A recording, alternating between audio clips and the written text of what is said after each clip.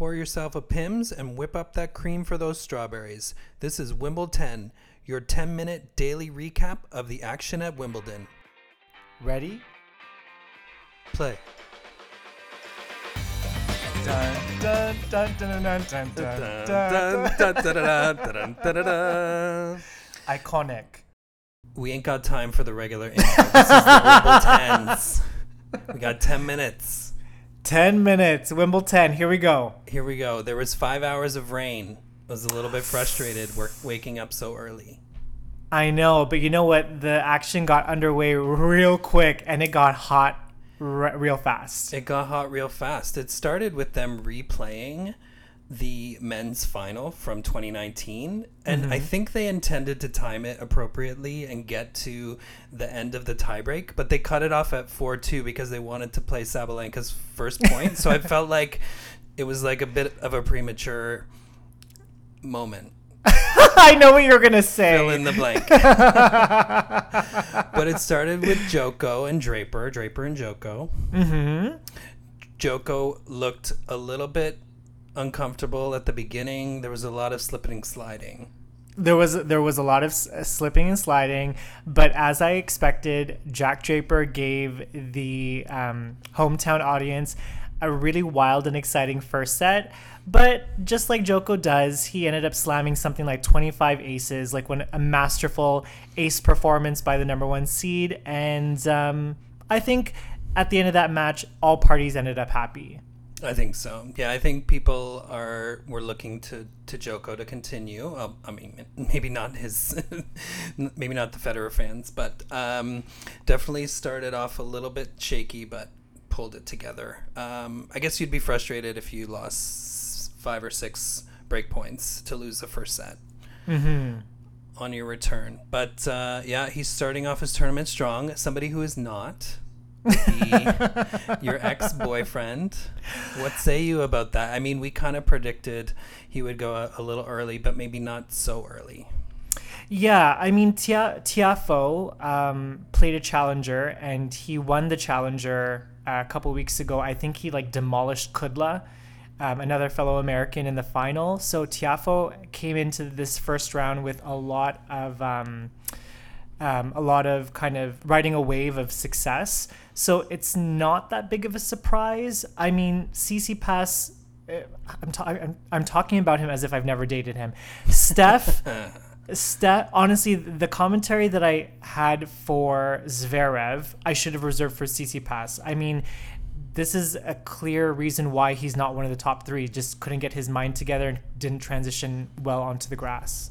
Well, he hadn't played at all on the grass, and to your point, Tiafoe had played a bunch of matches, looked really comfortable, was hamming it up for the crowd. I think he has obviously the potential to be a fan favorite, was really forcing the issue, I think, in those matchups or in those sets, and that's why he took it in straight sets. Some people might see it as a surprise, but when you think about his warm-up on grass and Tsitsi's sort of lack of after the French Open, yeah, it's not really that much of a surprise. So it's about time that Tiafoe kind of stepped up at the slams. It's been a long time coming. People had a lot of expectations for him, and I think this is just the beginning of maybe a new turning point for him. Yeah, it's his first top 5 win, I think. So that's really great for him, and there's a lot to like about him, so we hope he continues to do well. Another person who made it interesting but went through was Andy Murray. I saw a post on the GLTA board about him being up 5-love and about to complete the match. I was like, oh, okay, I'm a little bit behind, so I did one of those things where I check social media, which I don't want to do, and then he lost 7 straight games. Basilashvili came back. Sounds like your doubles match at the CGO in 2015. Against Hao and Kyle. Yeah, I mean, that shit happens. But, I mean, it just gave me the warm and fuzzies to see Andy being victorious on center court again. You know, actually, a few of my coworkers who are British, they texted me. They're like, are you watching the Andy Murray match? I'm like, not right now, but I heard he won. Yeah, it's nice to see him back. Obviously, people want him to do well. He hasn't played a singles match since 2017 there. So Yeah. And they did show a few highlights of him from that match where he was obviously in such pain with his hip. So it's nice to see him back, and hopefully he can figure out why he lost 7 straight games and recover from round 2, which I think he'll go up against one of 2 qualifiers. I don't know if that particular match ended, but that match was at 9-all in the 5th set. So that winner's gonna be Tard. Yeah, I think Andy probably has some good chances there. Any other highlights on the men's side? I know Rublev went through.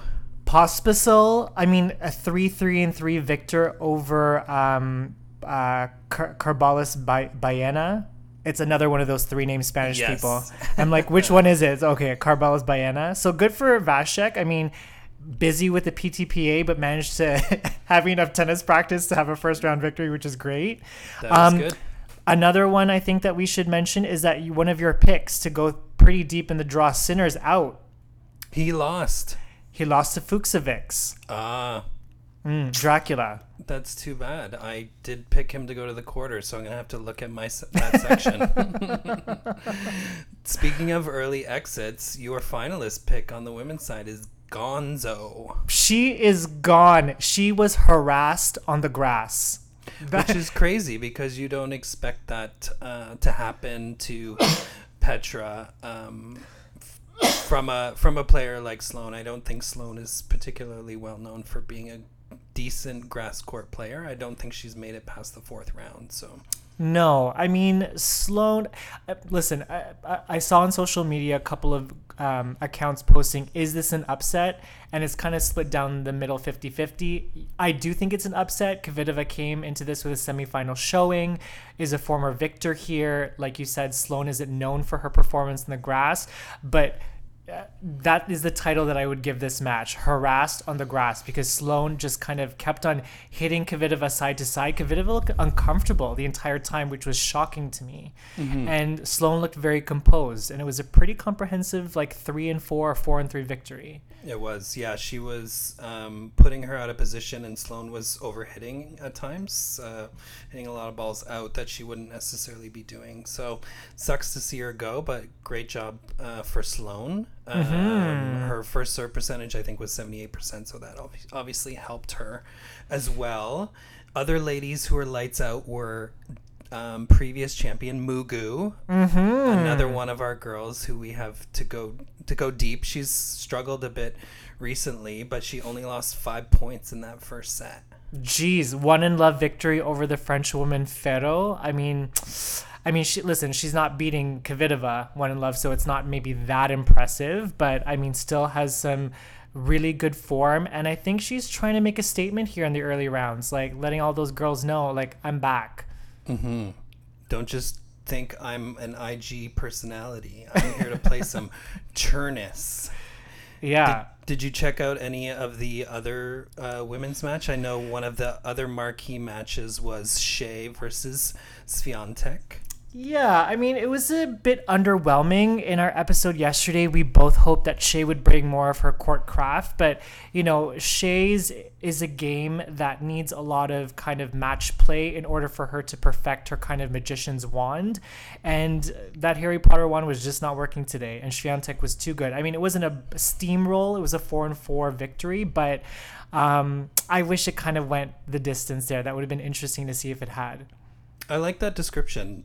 Her wand, her Harry Potter wand. It kind of feels like a wand when she hits her strokes because you don't know where that shot's going. No, you do not know, girl. Another women's first round match that I thought was worth mentioning was Mladenovic versus Rybakina, my quarterfinal call. She beat Mladenovic 4-in-love. There were no highlights, unfortunately, on any of the televised on any of the televised shows that I was watching, the streams, but I mean 4-in-love is nothing to be ashamed of. Mm-hmm. Actually, yeah, that's a lot to be proud of, actually. Yeah. And another girl you have, I think, going to the quarterfinals, Madison Keys, had a good start. Yes, Madison. So excited. I think I'm doing better this time around. We'll find out, I guess, as we go. I know there was 16 matches that were postponed from today. A lot of the Canadians, I think, will play tomorrow. So Dennis and FAA and Bianca and Layla, I think, all take the court. So we have those to look forward to. Mm-hmm. What else are you looking forward to tomorrow? I want to see the sentimental, popcorn match, CSN versus Batty, the Batty Patty. See what comes out of that center court show up. Yeah, I'm looking forward to that too. That's it. We did it. Let us know how we did. We did it in like 10 minutes. 10 minutes, 20 seconds. We better go. Enjoy the episode and like, share, subscribe, and see you on day 2. See you tomorrow. Dun, dun, dun, dun, dun, dun, dun, dun, dun, dun. Bye. We're here for your tennis-tainment or your tentertainment or whatever it is. But if you like what we're serving up, please give us a 5-star review and like, share, and subscribe, and like such as. Wait, one more thing. Don't forget to follow us on Facebook, Instagram, and TikTok at Ready Play Tennis Podcast.